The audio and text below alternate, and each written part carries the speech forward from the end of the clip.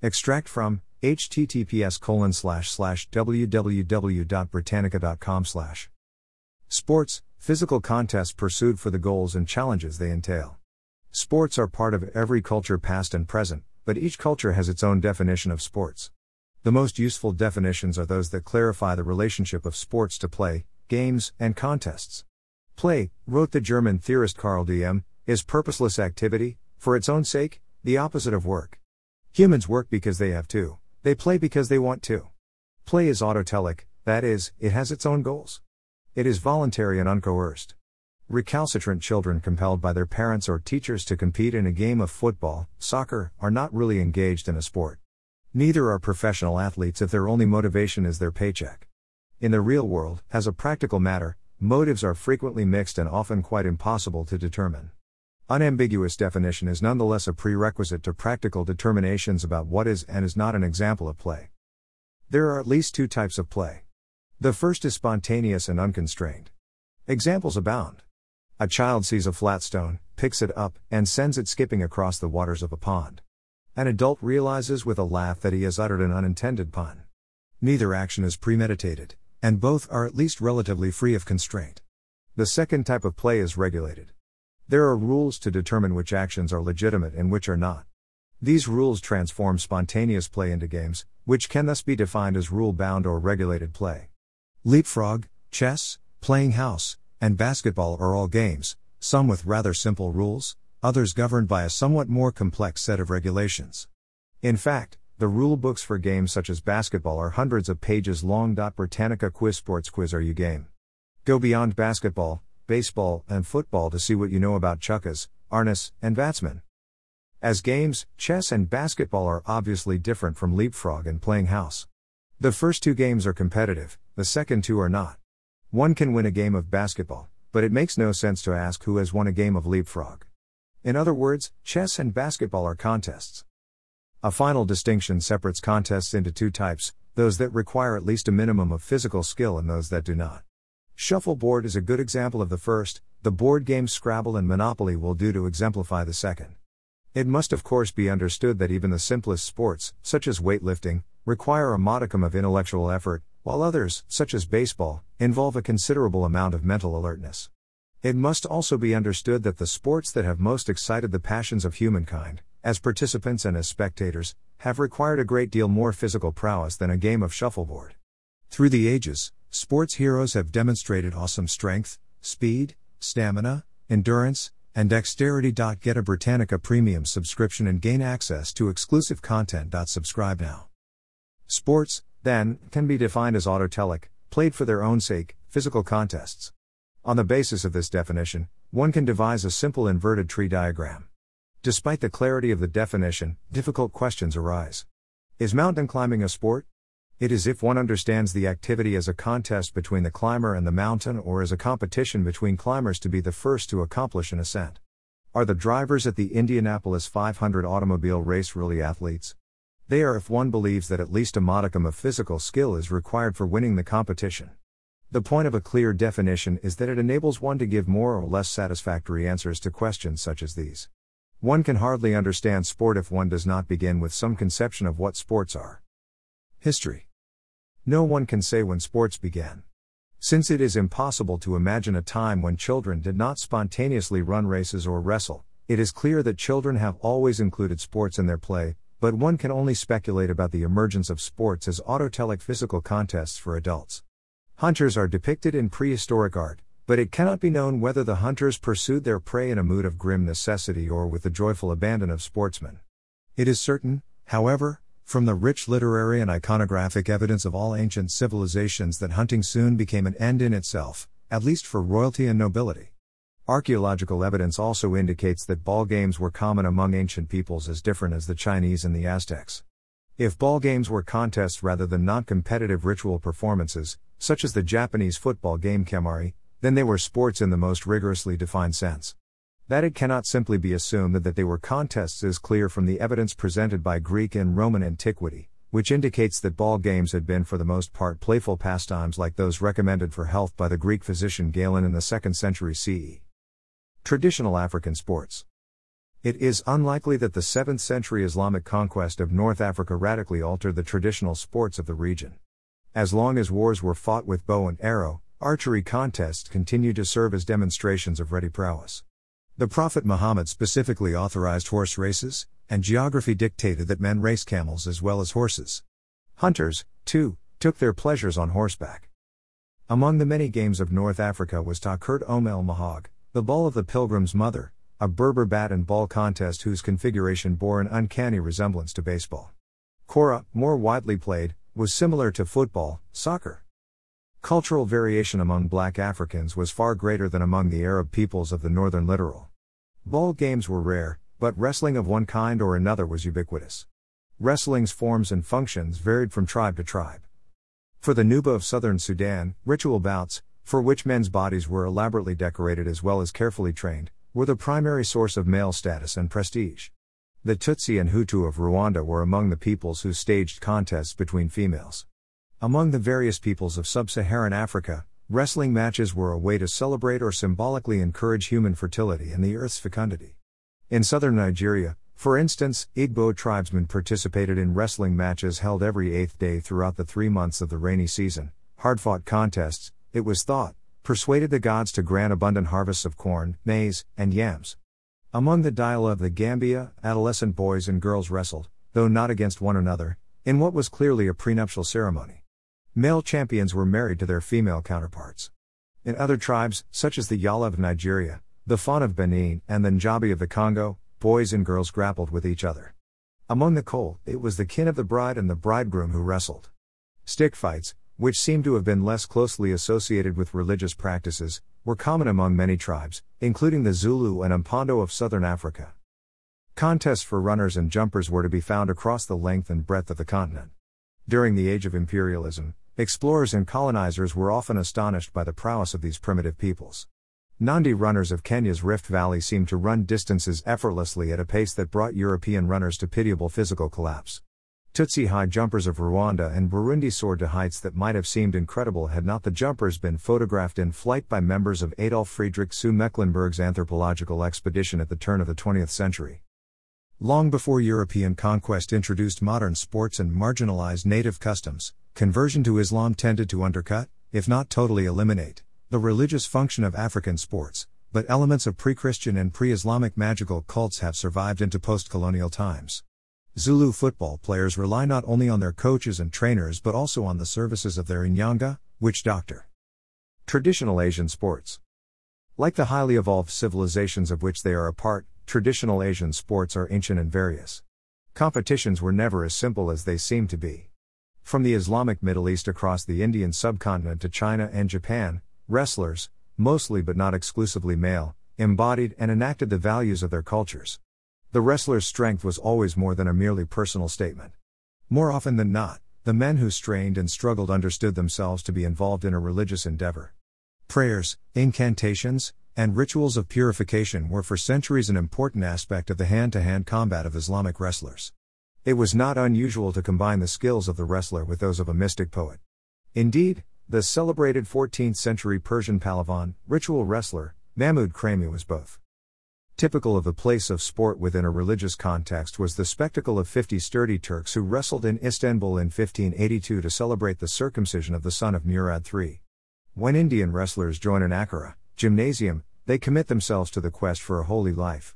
As devout Hindus, they recite mantras as they do their knee bends and push-ups. In their struggle against pollution, they strictly control their diet, sexual habits, breathing, and even their urination and defecation.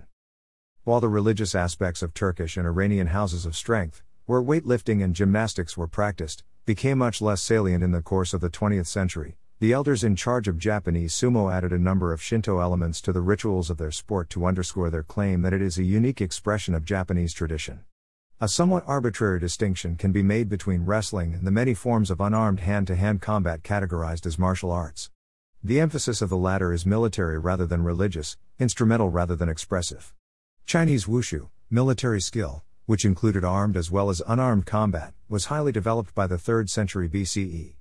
Its unarmed techniques were especially prized within Chinese culture and were an important influence on the martial arts of Korea, Japan, and Southeast Asia. Much less well known in the West are Varma Adi, hitting the vital spots, and other martial arts traditions of South Asia. In the early modern era, as unarmed combat became obsolete, the emphasis of Asian martial arts tended to shift back toward religion. This shift can often be seen in the language of sports. Japanese kenjutsu, techniques of the sword, became kendo, the way of the sword. Sumo wrestling in Japan, with left referee and traditional robe. Bert Glynn/Magnum. Of the armed, as opposed to unarmed, martial arts, archery was among the most important in the lives of Asian warriors from the Arabian to the Korean peninsulas. Notably, the Japanese samurai practiced many forms of archery, the most colorful of which was probably Yabusame, whose mounted contestants drew their bows and loosed their arrows while galloping down a straight track some 720 to 885 feet, 220 to 270 meters, long. They were required to shoot in quick succession at 3 small targets, each about 9 square inches, 55 square centimeters, placed on 3 foot, 0.9 meter, high poles 23 to 36 feet, 7 to 11 meters, from the track and spaced at intervals of 235 to 295 feet, 71.5 to 90 meters. In Yabusame, accuracy was paramount. In Turkey, where the composite, wood plus horn, bow was an instrument of great power, archers competed for distance. At Istanbul's Oak Maiden, Arrow Field, the record was set in 1798 when Selim III's arrow flew more than 2,900 feet, 884 meters. As can be seen in Mughal art of the 16th and 17th centuries, aristocratic Indians, like their counterparts throughout Asia, used their bows and arrows for hunting as well as for archery contests. Mounted hunters demonstrated equestrian as well as toxophilite skills. The Asian aristocrats' passion for horses, which can be traced as far back as Hittite times, if not earlier, led not only to horse races, universal throughout Asia, but also to the development of polo and a host of similar equestrian contests. These equestrian games may in fact be the most distinctive Asian contribution to the repertory of modern sports. In all probability, polo evolved from a far rougher game played by the nomads of Afghanistan and Central Asia. In the form that survived into the 21st century, Afghan buzkashi is characterized by a dusty melee in which hundreds of mounted tribesmen fought over the headless carcass of a goat. The winner was the hardy rider who managed to grab the animal by the leg and drag it clear of the pack. Since buzkashi was clearly an inappropriate passion for a civilized monarch, polo filled the bill. Persian manuscripts from the 6th century refer to polo played during the reign of Hormuz I, 271 to 273. The game was painted by miniaturists and celebrated by Persian poets such as Ferdowsi, circa 935 circa 1020, and Hafez, 1325-26 to 1389-90. By 627 polo had spread throughout the Indian subcontinent and had reached China, where it became a passion among those wealthy enough to own horses. All 16 emperors of the Tang dynasty, 618 to 907, were polo players. As with most sports, the vast majority of polo players were male, but the 12th century Persian poet Nezami commemorated the skills of Princess Shirin. Moreover, if numerous terracotta figures can be trusted as evidence, polo was also played by aristocratic Chinese women. There were also ball games for ordinary men and women. Played with carefully sewn stuffed skins, with animal bladders, or with found objects as simple as gourds, chunks of wood, or rounded stones, ball games are universal. Ball games of all sorts were quite popular among the Chinese. Descriptions of the game Cuju, which resembled modern football, soccer, appeared as early as the Eastern Han Dynasty, 25 to 220. Games similar to modern badminton were also played in the 1st century. Finally, the Ming Dynasty, 1368 to 1644, scroll painting Grove of Violets depicts elegantly attired ladies playing Chai Wan, a game similar to modern golf. Sports of the ancient Mediterranean world. Egypt. Sports were unquestionably common in ancient Egypt, where pharaohs used their hunting prowess and exhibitions of strength and skill in archery to demonstrate their fitness to rule. In such exhibitions, pharaohs such as Amenhotep II, ruled 1426 to 1400 BCE, never competed against anyone else, however, and there is reason to suspect that their extraordinary achievements were scribal fictions. Nonetheless, Egyptians with less claim to divinity wrestled, jumped, and engaged in ball games and stick fights. In paintings found at Beni Hassan, in a tomb dating from the Middle Kingdom, 1938 circa 1630 BCE, there are studies of 406 pairs of wrestlers demonstrating their skill. Crete and Greece. Since Minoan script still baffles scholars, it is uncertain whether images of Cretan boys and girls testing their acrobatic skills against bulls depict sport, religious ritual, or both. That the feats of the Cretans may have been both sport and ritual is suggested by evidence from Greece, where sports had a cultural significance unequaled anywhere else before the rise of modern sports. Secular and religious motives mingle in history's first extensive sports report, found in Book the 23rd of Homer's Iliad in the form of funeral games for the dead Patroclus. These games were part of Greek religion and were not, therefore, autotelic. The contests in the Odyssey, on the other hand, were essentially secular. Odysseus was challenged by the Phaeacians to demonstrate his prowess as an athlete. In general, Greek culture included both cultic sports, such as the Olympic Games honoring Zeus, and secular contests. The most famous association of sports and religion was certainly the Olympic Games, which Greek tradition dates from 776 BCE. In the course of time, the earth goddess Gaia, originally worshipped at Olympia, was supplanted in importance by the sky god Zeus, in whose honor priestly officials conducted quadrennial athletic contests. Sacred games also were held at Delphi, in honor of Apollo, Corinth, and Nemea. These four events were known as the Periodos, and great athletes, such as Theagenes of Thasos, prided themselves on victories at all four sites. Although most of the events contested at Greek sacred games remain familiar, the most important competition was the chariot race. The extraordinary prestige accorded athletic triumphs brought with it not only literary accolades, as in the Odes of Pindar, and visual commemoration, in the form of statues of the victors, but also material benefits, contrary to the amateur myth propagated by 19th-century Philhellenists. Since the Greeks were devoted to secular sports as well as to sacred games, no polis, or city-state, was considered a proper community if it lacked a gymnasium where, as the word gymnos indicates, naked male athletes trained and competed. Except in militaristic Sparta, Greek women rarely participated in sports of any kind. They were excluded from the Olympic Games even as spectators, except for the priestess of Demeter. The 2nd century CE traveler Pausanias wrote of races for girls at Olympia, but these events in honor of Hera were of minor importance. Rome. Although chariot races were among the most popular sports spectacles of the Roman and Byzantine eras, as they had been in Greek times, the Romans of the Republic and the early Empire were quite selectively enthusiastic about Greek athletic contests. Emphasizing physical exercises for military preparedness, an important motive in all ancient civilizations, the Romans preferred boxing, wrestling, and hurling the javelin to running foot races and throwing the discus. The historian Livy wrote of Greek athletes appearing in Rome as early as 186 BCE, however, the contestants' nudity shocked Roman moralists. The Emperor Augustus instituted the Action Games in 27 BCE to celebrate his victory over Antony and Cleopatra, and several of his successors began similar games, but it was not until the later empire, especially during the reign of Hadrian, 117 to 138 CE, that many of the Roman elite developed an enthusiasm for Greek athletics. Greater numbers flocked to the chariot races held in Rome's Circus Maximus. They were watched by as many as 250,000 spectators, 5 times the number that crowded into the Colosseum to enjoy gladiatorial combat. Nevertheless, there is some evidence that the latter contests were actually more popular than the former. Indeed, the Munera, which pitted man against man, and the Venatians, which set men against animals, became popular even in the Greek-speaking Eastern Empire, which historians once thought immune from the lust for blood. The greater frequency of chariot races can be explained in part by the fact that they were relatively inexpensive compared with the enormous costs of gladiatorial combat. The editor who staged the games usually rented the gladiators from a lanista, the manager of a troupe of gladiators, and was required to reimburse him for losers executed in response to a thumbs-down sign. Brutal as these combats were, many of the gladiators were free men who volunteered to fight, an obvious sign of intrinsic motivation.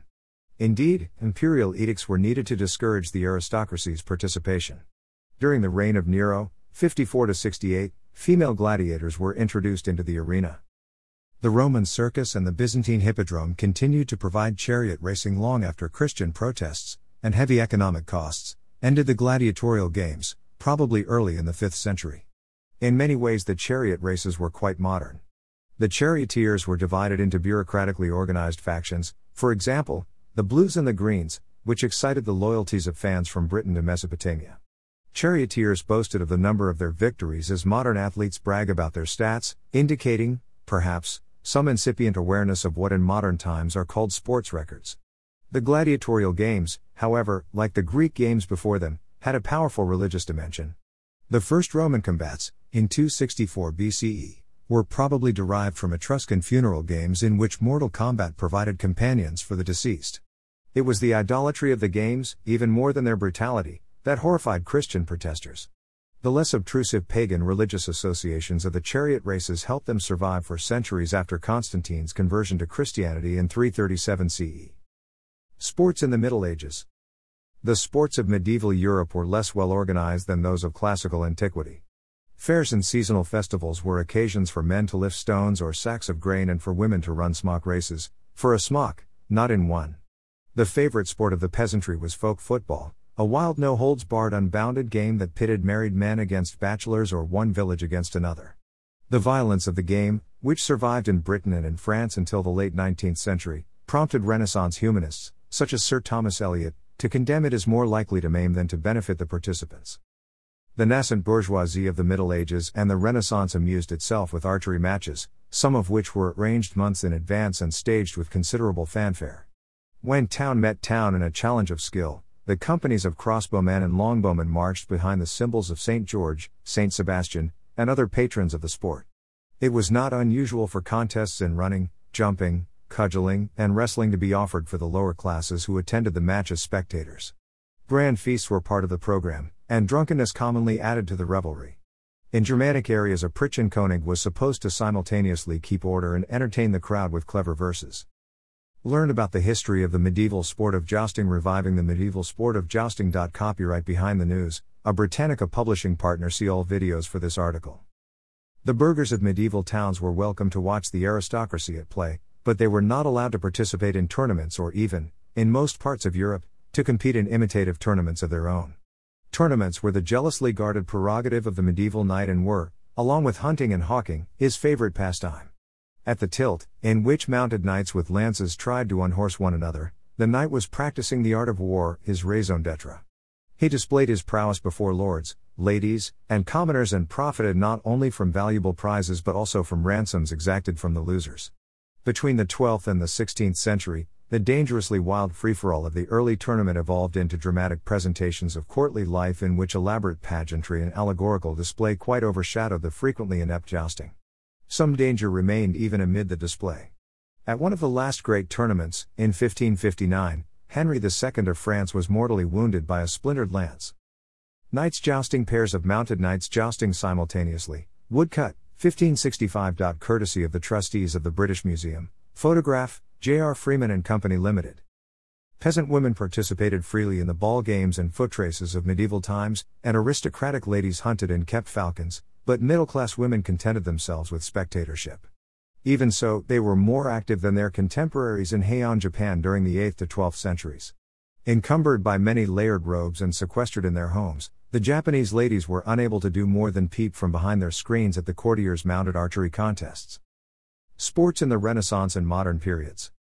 By the time of the Renaissance, sports had become entirely secular, but in the minds of the 17th century Czech educator John Amos Comenius and other humanists, a concern for physical education on what were thought to be classic models overshadowed the competitive aspects of sports.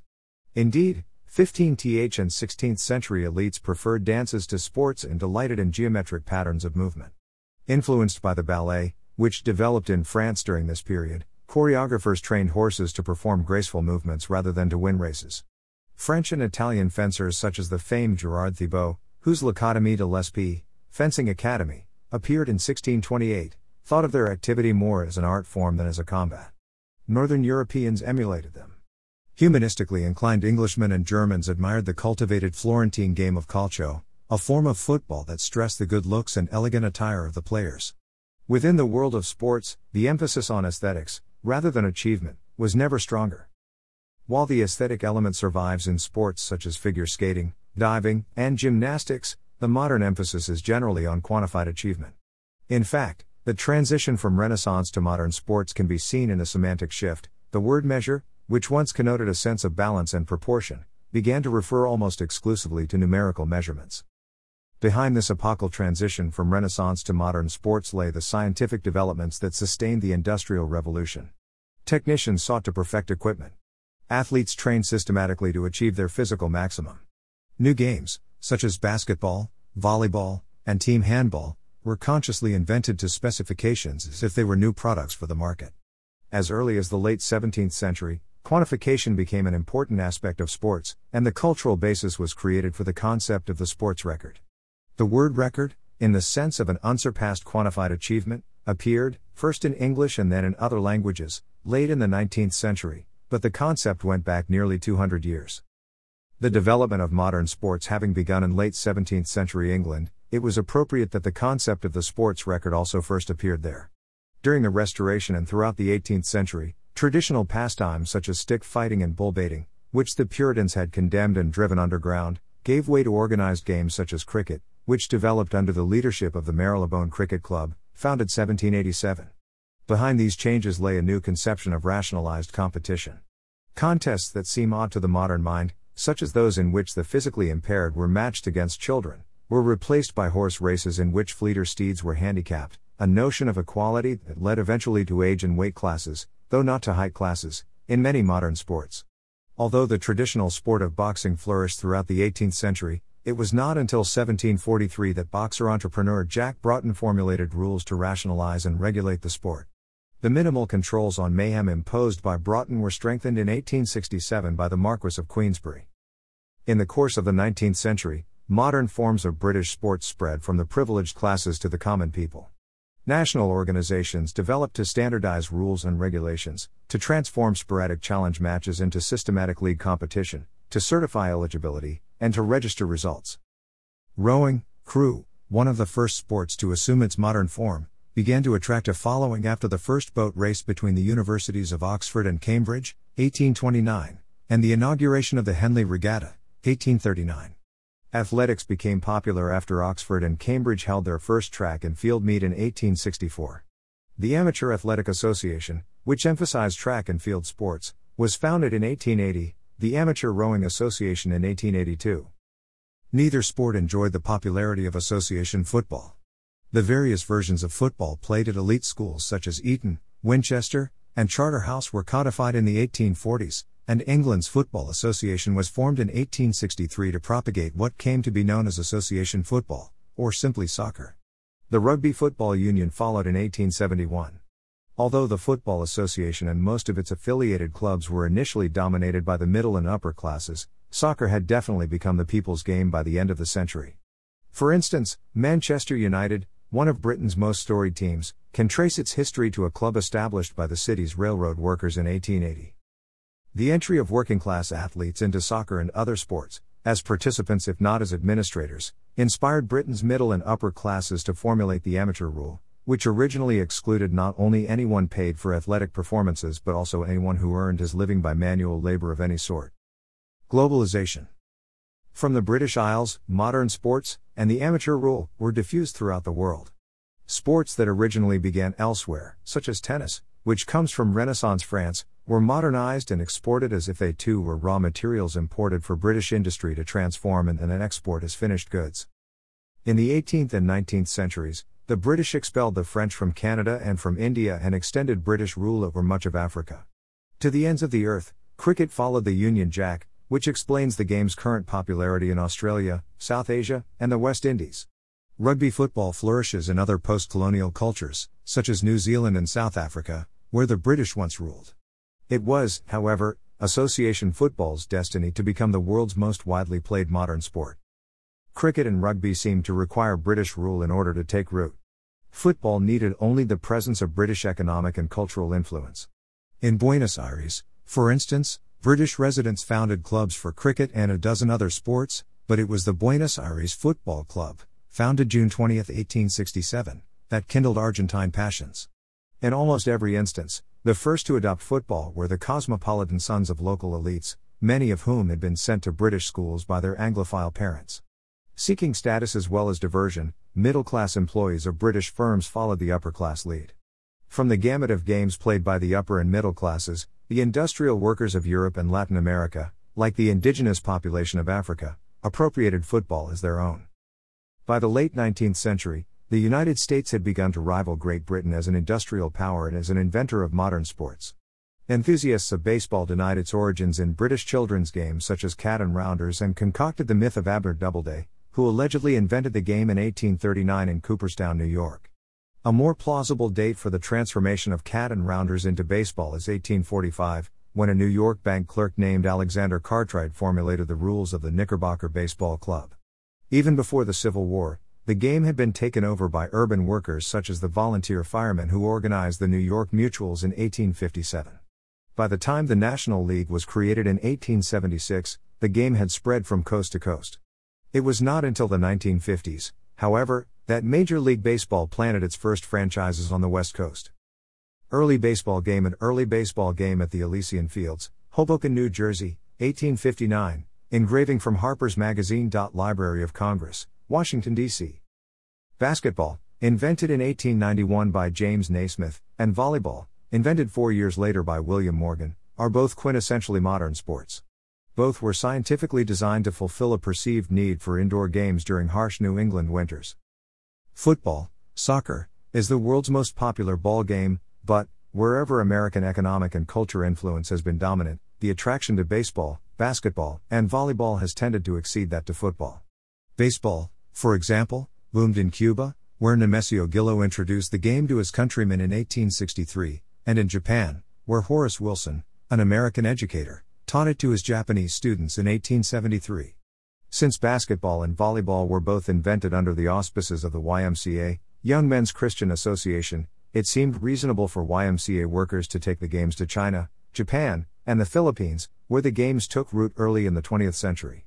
It was, however, only in the post-World War II world that U.S. influence generally overwhelmed British. Only then did basketball and volleyball become globally popular. American gridiron football, which now enjoys enclaves of enthusiasm in Great Britain and on the European continent, traces its origins to 1874, when a rugby team from Montreal's McGill University traveled to Cambridge, Massachusetts, to challenge a team of Harvard University students. Adopted by American students, rugby evolved into gridiron football, and in that form it became the leading intercollegiate game. Although the National Football League was established in 1920, at $100 a franchise, the professional game was a relatively minor affair until after World War II, when football joined baseball and basketball to form the trinity of American sports.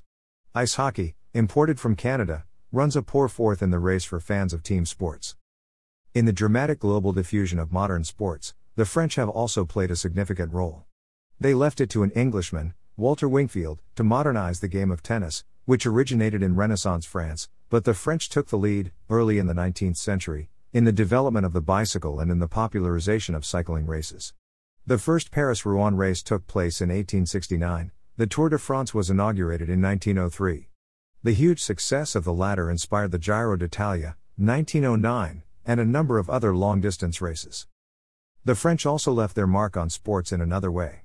In 1894, at a conference held at the Sorbonne in Paris, Pierre de Coubertin selected the first members of a Comité International Olympique, International Olympic Committee, IOC, and arranged for the first Olympic Games of the modern era to be held in Athens in 1896. In 1904, Robert Guérin led a group of football, soccer, enthusiasts in forming the Fédération Internationale de Football Association, FIFA, which England's Insular Football Association was at first too arrogant to join.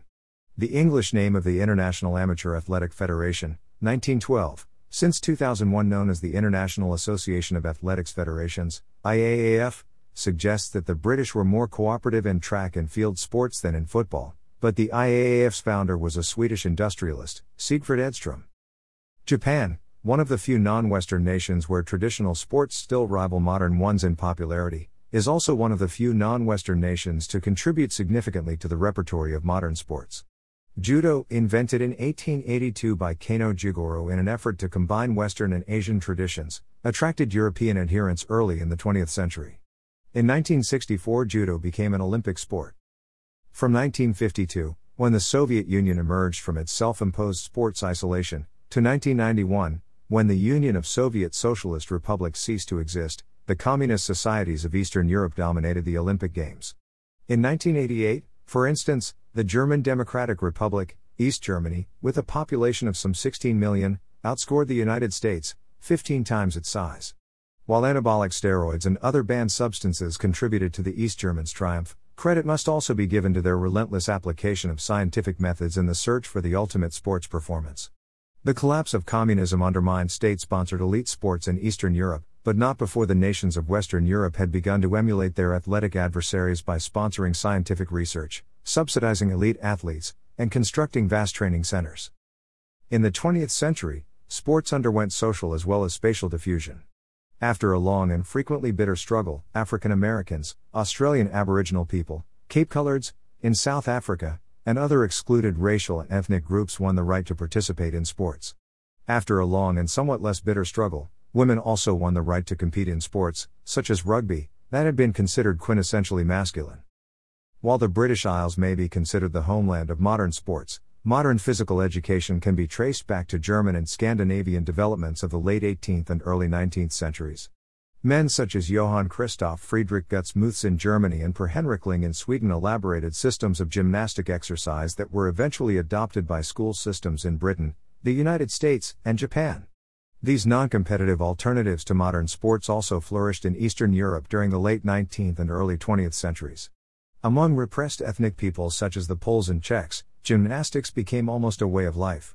For them, gymnastic festivals were grand occasions at which tens of thousands of disciplined men and women demonstrated nationalistic fervor.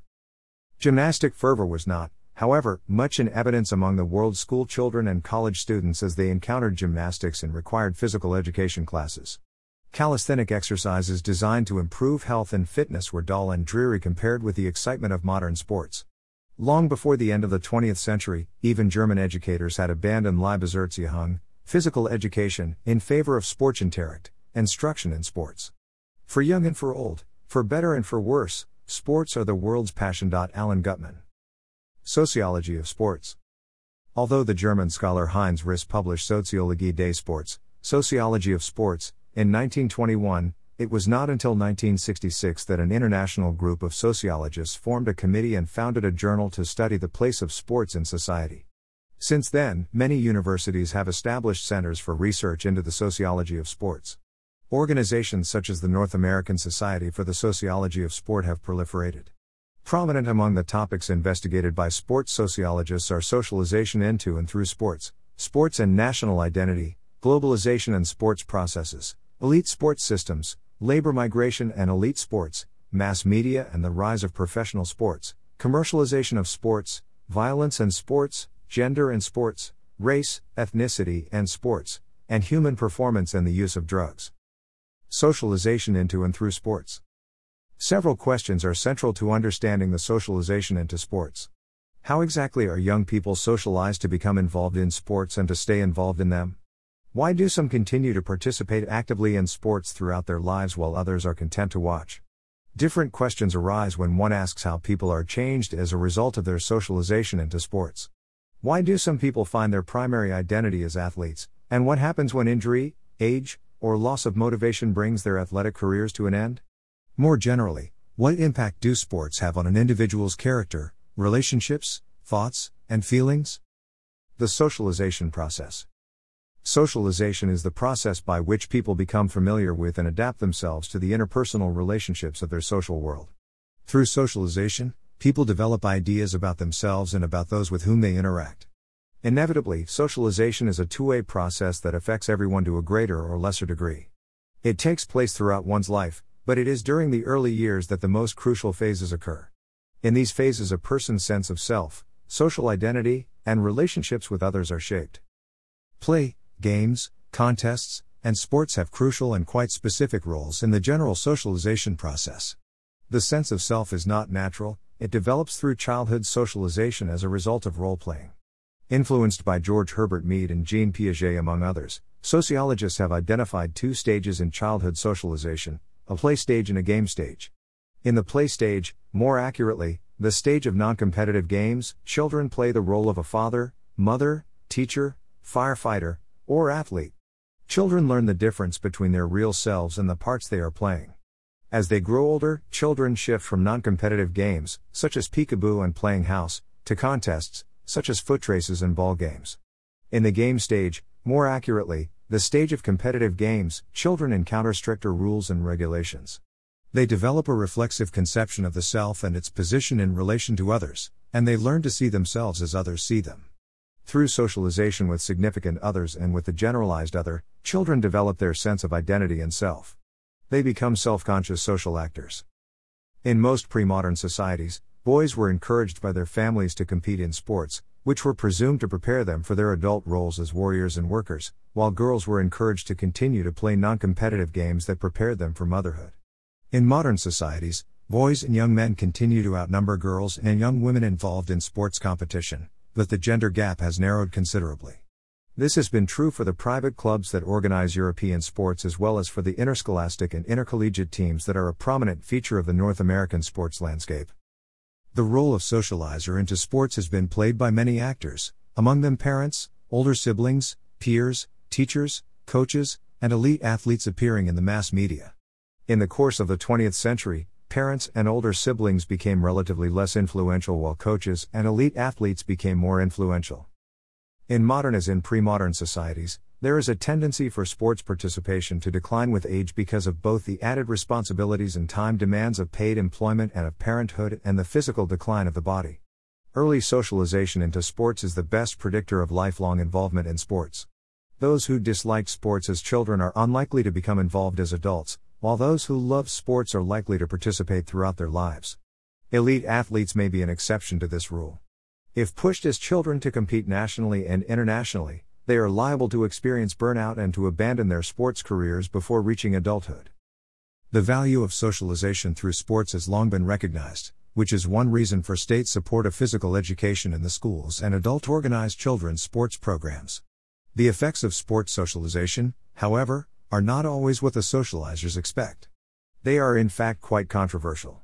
From the mid-19th to the early 21st century, sports were alleged to train young athletes in self-discipline, teamwork, leadership, and other highly prized traits and behaviors. Empirical research has shown that involvement in sports can also inculcate a socially destructive desire to win at all costs. Depending on the values of the socializing agents, sports can encourage young people to play fairly or to cheat. The evidence suggests that the propensity to cheat increases with age and the level of competition. Emotion in sports. Another important aspect of the experience of sports is emotion, the feelings that reflect athletes' self-evaluation or expectation of their performance and their perception of others' evaluations and expectations. Some of the feelings expressed are anticipatory, prior to performing. Pre-game butterflies in the stomach are as familiar to an athlete as stage fright is to an actor. Other feelings occur during and after the performance. All these feelings are scripted by the subculture of the sport in question. These scripts, or feeling rules, guide athletes as they manage their emotions, prompting, for instance, appropriate behavior during pre-game renditions of national anthems or during post-game victory celebrations.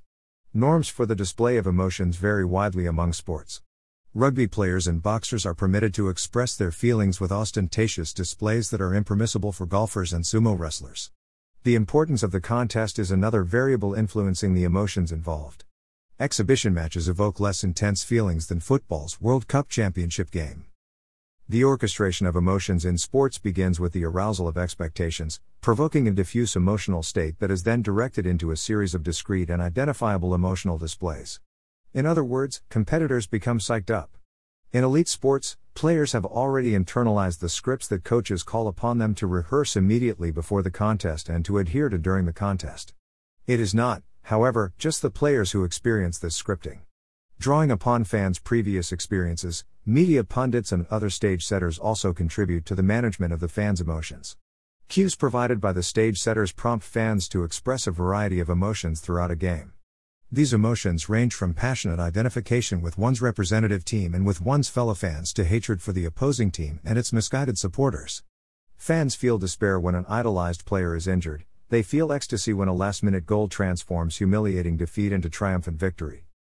While there may be a scripting or an orchestration of the emotions, individuals vary in the degree to which they internalize and follow scripts. Despite such individual variations, rules do structure the emotional experience of sports subcultures. These emotional processes, which help define roles of players, coaches, and fans, also help forge the link between sports and national identity. Sports and national identity. The formation of national identity. In addition to the social practices that contribute actively to a nation's image, national cultures are characterized by competing discourses through which people construct meanings that influence their self-conception and behavior. These discourses often take the form of stories that are told about the nation in history books, novels, plays, poems, the mass media, and popular culture. Memories of shared experiences, not only triumphs but also sorrows and disasters, are recounted in compelling ways that connect a nation's present with its past. The construction of a national identity in large part involves reference to an imagined community based on a range of characteristics thought to be shared by and specific to a set of people. Stories and memories held in common contribute to the description of those characteristics and give meaning to the notion of nation and national identity. Presented in this way, nationalism can be used to legitimize, or justify, the existence and activities of modern territorial states. Sports, which offer influential representations of individuals and communities, are especially well placed to contribute to this process of identity formation and to the invention of traditions. Sports are inherently dramatic, from Greek drawn, to act, do, perform. They are physical contests whose meanings can be read and understood by everyone. Ordinary citizens who are indifferent to national literary classics can become emotionally engaged in the discourses promoted in and through sports. Sometimes the nationhood of countries is viewed as indivisible from the fortunes of the national teams of specific sports. Uruguay, which hosted and won the first World Cup football championship in 1930, and Wales, where rugby union is closely woven with religion and community to reflect Welsh values, are prime examples. In both cases, national identity has been closely tied to the fortunes of male athletes engaged in the national sport. England's eclipse as a cricket power is often thought, illogically, to be symptomatic of a wider social malaise. These examples highlight the fact that a sport can be used to support, or undermine, a sense of national identity. Clifford Geertz's classic study of Balinese cockfighting, Deep Play Notes on the Balinese Cockfight, 1972, illustrates another case in point.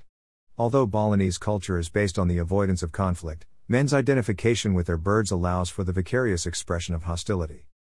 Patriot games. By the beginning of the final decades of the 19th century, sports had become a form of patriot games in which particular views of national identity were constructed. Both established and outsider groups used and continue to use sports to represent, maintain, and challenge identities. In this way, sports can either support or undermine hegemonic social relations. The interweaving of sports and national identity politics can be illustrated with several telling examples. In 1896, a team of Japanese schoolboys soundly defeated a team of Americans from the Yokohama Athletic Club in a series of highly publicized baseball games. Their victories, beating them at their own game, were seen as a national triumph and as a repudiation of the American stereotype of the Japanese as myopic weaklings. Similarly, the bodyline controversy of the 1932-33 cricket test series between Australia and England exemplifies the convergence of sports and politics. At issue were the violent tactics employed by the English bowlers, who deliberately threw at the bodies of the Australian batsmen in order to injure or intimidate them. The bowlers' unsporting behaviour raised questions about fair play, good sportsmanship, and national honour. It also jeopardised Australia's political relationship with Great Britain. So great was the resulting controversy that the Australian and British governments became involved. Arguably, one consequence was the forging of a more independent attitude in Australians' dealings with the British in the political, economic, and cultural realms. The Soviet Union's military suppression of reformist efforts to create socialism with a human face in Hungary, 1956, and in Czechoslovakia, 1968, were followed by famous symbolic reenactments of the conflicts in the form of an Olympic water polo match, USSR versus Hungary, and an ice hockey encounter, USSR versus Czechoslovakia. In both cases, sports were invested with tremendous political significance, and the Soviet team's defeat was seen as a vindication of national identity. National character. In each of these examples, a historical legacy was invoked, past glories or travesties were emphasized, and the players were faced with maintaining or challenging a set of invented traditions. This link between sports, national culture, and identity can be extended further. Some sports are seen to encompass all the qualities of national character. In the value system of upper-class Englishmen, for example, cricket embodies the qualities of fair play, valor, graceful conduct, and steadfastness in the face of adversity. Seen to represent the essence of England, the game is a focus of national identification in the emotions of upper-class males. Moreover, just as Englishness is represented as an indefinable essence too subtle for foreigners to comprehend, so too are the mysteries of cricket deemed to be inscrutable to the outsider. In a similar manner, bullfighting has been portrayed in the visual and the verbal arts as a material embodiment of the Spanish soul, Gaelic football is thought to be an expression of an authentic Irishness, and sumo wrestling is said to represent the indefinable uniqueness of Japanese culture, which is why foreign-born sumo wrestlers are almost never elevated to the sport's highest rank of yokozuna. Traditions and myths. National culture and identity are also represented by an emphasis on origins, continuity, tradition, and timelessness. For most English people, for example, the origins of their culture and national identity seem to be lost in antiquity.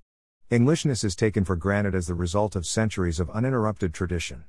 This emphasis on continuity is strikingly evident in sports contests between nations. Accordingly, when teams from England and Scotland compete, they are characterized as old enemies. That political institutions are also imbued with a sense of venerable tradition is easily exemplified in the pageantry that surrounds the English monarchy. Yet the traditions associated with both the monarchy and sports are not as old as claimed. Indeed, both appear to be based on foundational myths, that is, on myths that seek to locate the origins of a nation, a people, or a national character much earlier in time and place than the evidence supports. Baseball, which for a century was considered to be the national game of the United States, is a case in point. Instead of tracing the origins of the game to its English roots in children's games such as Cat and Rounders, Americans accepted the addled recollections of a lone octogenarian and credited Abner Doubleday with having invented a game that he may never have played. Similarly, Italians use the word calcio to describe the sport known to the rest of the world as association football, as soccer, or simply as football, or voetbal or another cognate. The use of calcio implies that the origins of modern football can be traced to Renaissance Italy. Sumo provides another striking example of invented tradition. The colorful traditional costume worn by sumo officials suggests that the sport has evolved almost unchanged since the 11th century, but the costume was actually devised in 1909 during a period of intense nationalism. The role sports play in the interaction of culture and national identity is sometimes viewed as inherently conservative. Some believe that the association of sports with nationalism goes beyond mere patriotism and becomes chauvinistic and xenophobic. The behavior of football hooligans at international matches lends support to the argument. On the other hand, sports also have contributed to liberal nationalist political struggles. One frequently cited example is the 19th century Slavic gymnastics movement known as Sokol, Falcon. Gymnastic clubs in what is now the Czech Republic, Slovakia, and Poland were in the forefront of the struggle for national liberation from Austrian and Russian rule. A similar role was played by Algerian football clubs when they became centers of resistance to French colonialism. Sports, through the use of nostalgia, mythology, invented traditions, flags, anthems, and ceremonies, contribute greatly to the quest for national identity. Sports serve to nurture, refine, and develop the sense that nations have of themselves. Yet, in the context of global sports, this role has become increasingly contradictory. In introducing people to other societies, global sports strengthen cosmopolitanism even as they feed ethnic defensiveness and exclusiveness. For example, the development of cricket in South Asia reflects that region's imperial past and post-colonial present, but the game has taken on uniquely Indian, Pakistani, and Sri Lankan attributes far removed from the pastoral values associated with the English village green. Globalization and sports processes. The globalization of sports is part of a much larger, and much more controversial, globalization process. Examined historically and analytically, this larger globalization process can be understood as the development of a worldwide network of interdependencies. The 20th century witnessed the advent of a global economy, a transnational cosmopolitan culture, and a variety of international social movements. As a result of modern technology, people, money, images, and ideas are able to traverse the globe with tremendous speed. The development of modern sports was influenced by the interwoven economic, political, social, and cultural patterns of globalization. These patterns both enable and constrain people's actions, which means that there are winners and losers in the diffusion of modern sports from Europe and North America to the rest of the world. Western domination. The emergence and diffusion of modern sports in the 19th and 20th centuries are clearly part of the larger process of globalization. The globalization of sports has been characterized by the creation of national and international sports organizations, the standardization and worldwide acceptance of the rules and regulations for individual and team sports, the development of regularly scheduled international competitions, and the establishment of special competitions, such as the Olympic Games and the various world championships, that aspire to involve athletes from nations in all corners of the globe. The emergence and diffusion of modern sports is bound up in complex networks and interdependency chains that are marked by unequal power relations. The world can be understood as an interdependent whole, where groups constantly compete for dominant, or less subordinate, positions. In sports as in other social realms, Europe and North America have been hegemonic. Modern sports are to an overwhelming degree Western sports. As modern sports spread throughout the world, the myriad traditional sports of Asia, Africa, and South America were marginalized. Sports such as Japanese kemari and Afghan buzkashi survive as folkloric curiosities. No master plan has governed the process of sports globalization. Throughout the period of Western imperialism that reached its apogee in the late 19th and early 20th centuries, colonized peoples were often forced to adopt Western sports. This was especially true at missionary schools. More often than not, however, politically and economically colonized peoples were motivated by emulation. Anglophile Argentines formed football teams not because they were coerced to play but rather because football was the game played by the English whom they admired. More recently, however, as transnational corporations have sought to sell every kind of product to every reachable consumer, modern sports have been systematically marketed to the entire world, not only as sources of pleasure but also as signs of distinction, prestige, and power. Western values in capitalist marketing, advertising, and consumption have influenced the ways people throughout the world construct, use, represent, imagine, and feel about their bodies. Unquestionably, there is a political economy at work in the production and consumption of global sports and leisure products that has resulted in the relative ascendancy of a narrow selection of Western sports, but non-Western sports and attitudes toward the physical self have not completely disappeared. Not only have they survived, but some of them, such as the martial arts and yoga, have also found a prominent place in the sports and body cultures of Europe and North America. Non-Western resistance. It is possible, therefore, to overstate the extent to which the West has dominated in terms of global sports structures, organizations, and ideologies. As noted, non-Western cultures resist and reinterpret Western sports and maintain, foster, and promote on a global scale their own indigenous recreational pursuits. The popularity of Asian martial arts in Europe and the Americas is one sign of this. In other words, global sports processes involve multidirectional movements of people, practices, customs, and ideas that reflect a series of shifting power balances. These processes have unintended as well as intended consequences. While the intentional actions of transnational agencies or corporations such as the International Olympic Committee, IOC, or Nike Incorporated, are probably more significant in the short term, over the longer term the unintentional, relatively autonomous transnational practices predominate. The 19th century diffusion of football, soccer, is one example of this sort of globalization. The 20th century diffusion of surfboarding from Hawaii is another.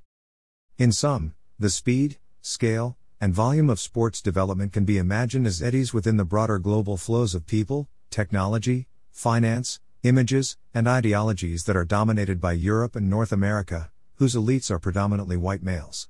There are, however, signs that global processes may be leading to the diminution of Western power in a variety of contexts, including sports. Sports may become increasingly contested, with Asian and African cultures challenging 19th and 20th century hegemonic masculine notions regarding the content, meaning, control, organization, and ideology of sports. Moreover, global flows are simultaneously increasing the varieties of body cultures and identities available to people in local cultures. Global sports, then, seem to be leading not only to the reduction in contrasts between societies but also to the simultaneous emergence of new varieties of body cultures and identities. Elite sports systems. Cold War competition. That international sports success in the late 20th century involved a contest between systems located within a global context was vividly displayed in the sporting struggles of the Cold War era. From the 1950s to the dissolution of the Soviet Union in the 1990s, there was intense athletic rivalry between the Soviet bloc on the one hand and the United States and its allies on the other. On both sides of the Iron Curtain, sports victories were touted as proof of ideological superiority. A partial list of the most memorable Soviet-Western showdowns might include the Soviet Union's disputed victory over the U.S. basketball team in the final seconds of the gold medal game of the 1972 Summer Olympics, Canada's last-minute goal against the Soviet Union in the concluding game of their 1972 8-game ice hockey series, the defeat of the veteran Soviet ice hockey team by a much younger American squad at the 1980 Winter Olympics, and a number of track and field showdowns between East and West Germany. Success in these encounters depended on several factors, among them the identification and recruitment of human resources, including coaches and trainers as well as athletes, innovations in coaching and training, advances in sports medicine and sports psychology, and, not surprisingly, the expenditure of a significant portion of the gross domestic product to support these systems. While neglecting the infrastructure for recreational sports for ordinary citizens, the Soviet Union and the German Democratic Republic, East Germany, sought to enhance their international prestige by investing huge sums in elite sports. At universities and sports centers in Moscow, Leipzig, Bucharest, and elsewhere, Soviet bloc countries developed an elaborate sports medicine and sports science program, allied in the case of East Germany with a state-sponsored drug regime. For a time, the Soviet bloc countries were outcompeting their Western counterparts, but the major Western sporting nations began to create similar state-sponsored programs. Poorer nations, with the notable exception of Fidel Castro's Cuba, were for the most part unable or unwilling to dedicate scarce economic resources to the athletic arms race. As a result, they had difficulty competing on the world stage. Order of Nations. Even after the dissolution of the Soviet bloc, an international order persists in which nations can be grouped into core, semi-peripheral, and peripheral blocks, not by geography but rather by politics, economics, and culture. The core of the sports world comprises the United States, Russia, Western Europe, Australia, New Zealand, and Canada. Japan, South Korea, Cuba, China, Brazil, and several of the former Soviet bloc states can be classified as semi-peripheral sports powers. On the periphery are most Asian, African, and Latin American nations. The core may be challenged on the field of play in one sport or another. East African runners dominate middle-distance races, but control over the ideological and economic resources associated with sports still tends to lie in the West, where the IOC and the headquarters of nearly all the international sports federations are located. Despite their relative weakness in international competition, non-core countries have used regularly recurring sports festivals, such as the Asian Games, to solidify regional and national identities and to enhance international recognition and prestige. Despite programs such as Olympic Solidarity, which provides aid and technical assistance to poorer nations, material resources still tend to be concentrated in the core nations, while those on the periphery lack the means to develop and retain their athletic talent. They lose many of their best athletes to more powerful nations that can offer better training facilities, stiffer competition, and greater financial rewards. The more commercialized the sport, the greater the brawn drain. At the turn of the 21st century, Western nations recruited not only sports scientists and coaches from the former Soviet bloc but also athletic talent from Africa and South America.